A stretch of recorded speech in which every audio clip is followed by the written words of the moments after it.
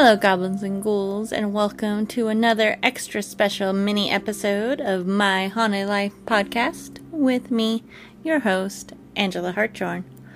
These mini episodes are dedicated solely to the listener stories, and some of these stories are pretty intense. Some are lighthearted and sweet, some are really short, and some are pretty long. I basically take anything you send me. For the privacy of the writer, I'm only using first names unless you tell me otherwise. So, let's get into it, shall we? Grab yourself a cup of tea, make sure the doors are locked and the sage is close by. You have a story to tell us.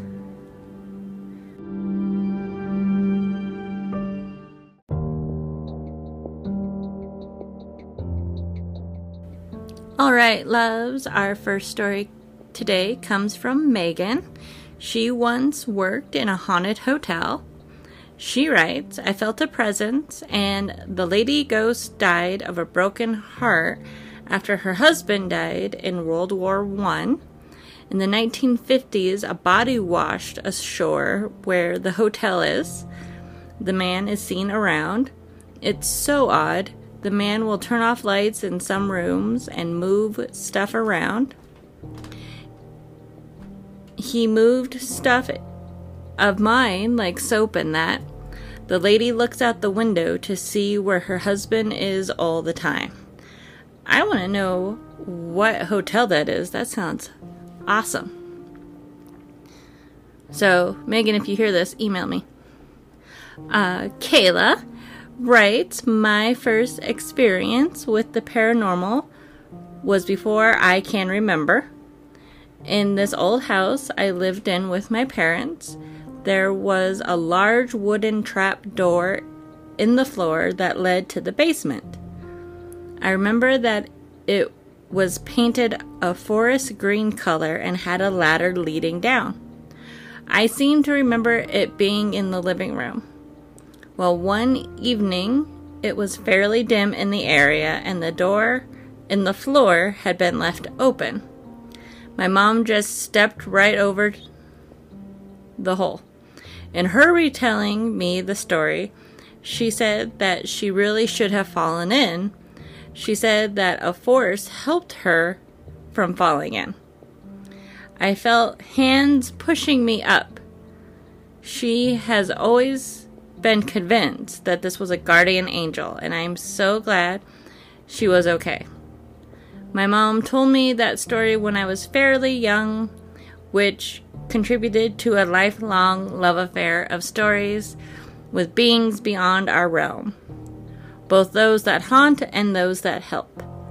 That's so cute. No, that could have ended very badly. Chris from Utah writes, it was July 2000. I was working as a games operator for an amusement park called Lagoon. Part of Lagoon is an attraction called Pioneer Village. Side note, why are there so many Pioneer Villages out there and why are they all haunted? It seems like. Anyways, end of side note. One of the games in this area was the shooting gallery. It was a light gun game where you shoot at the target and it moves.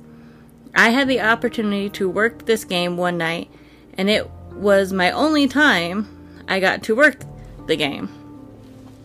Later that night, it was dead, no pun intended, and about 20 minutes before the game was shut down and Pioneer Village was closed for the night, all the items, including the one that did not work at the time, started going off as if they just got shot.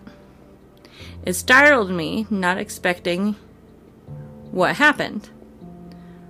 Once all of the items stopped, I started hearing footsteps in this walkway that only employees can go through. So at first, I thought it was a supervisor playing a prank.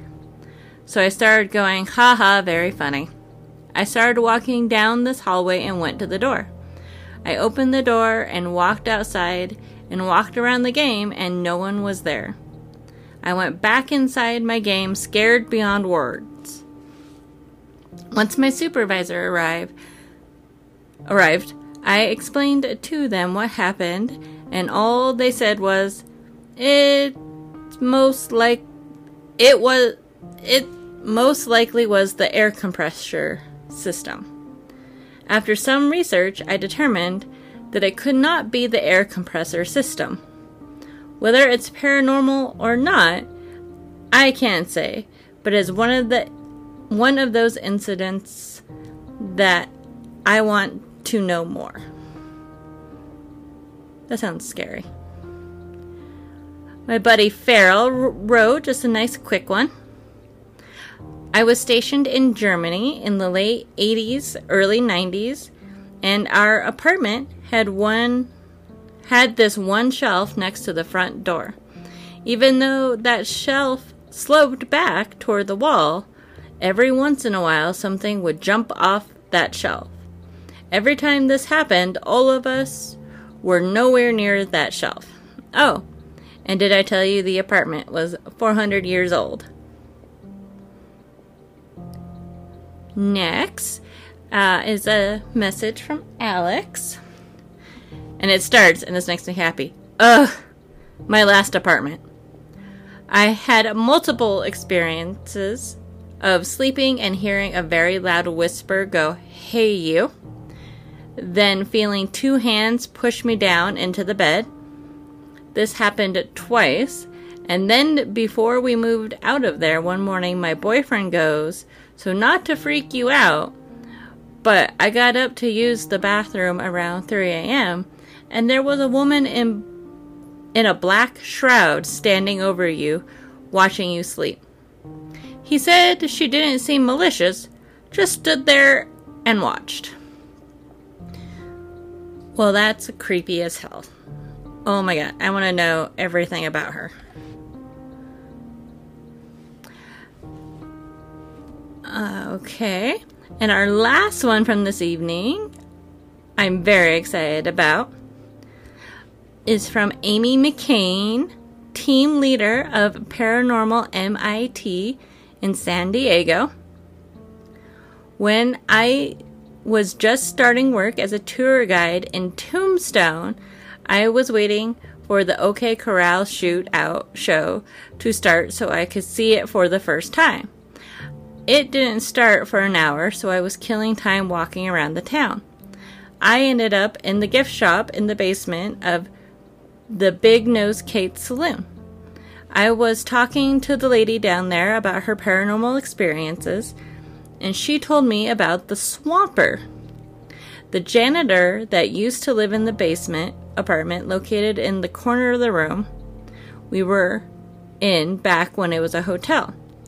She showed me the old apartment and told me the story of how he had dug his own mining tunnels in secret.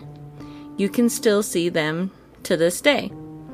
His spirit still lingers there, possibly because he found himself some silver and hid it away in the tunnel somewhere.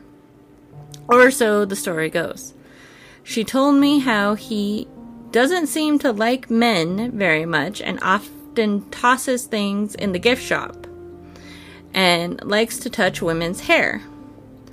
The hour flew by and soon I had to get going for the show. She said, "Wait a sec.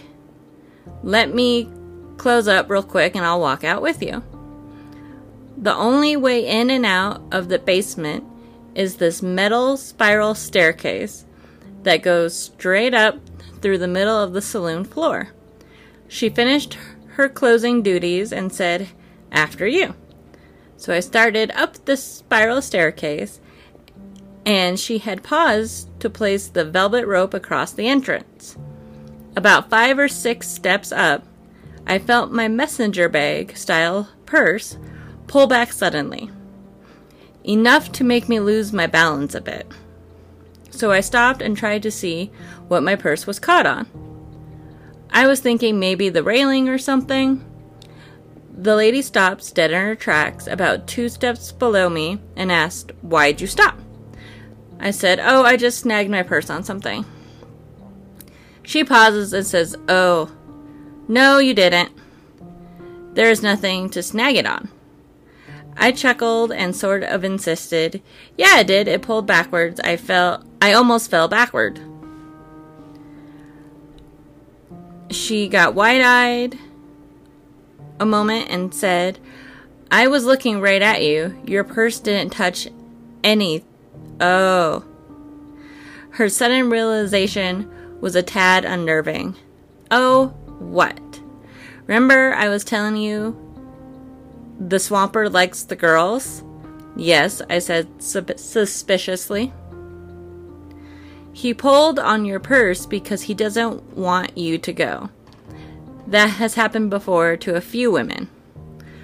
Oh, I said, surprised.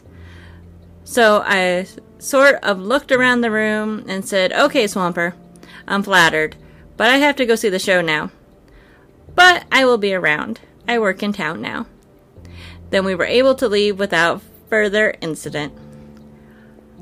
That is amazing, Amy. I want to hear all about your Tombstone stories.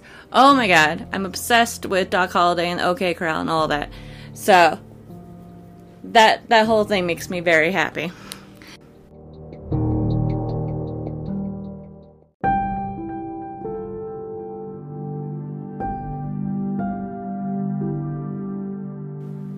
Alright, loves, that's it for this week. I hope you enjoyed this mini episode of my Haunted Life podcast as much as I did. Keep the stories coming in. I have been enjoying them way too much.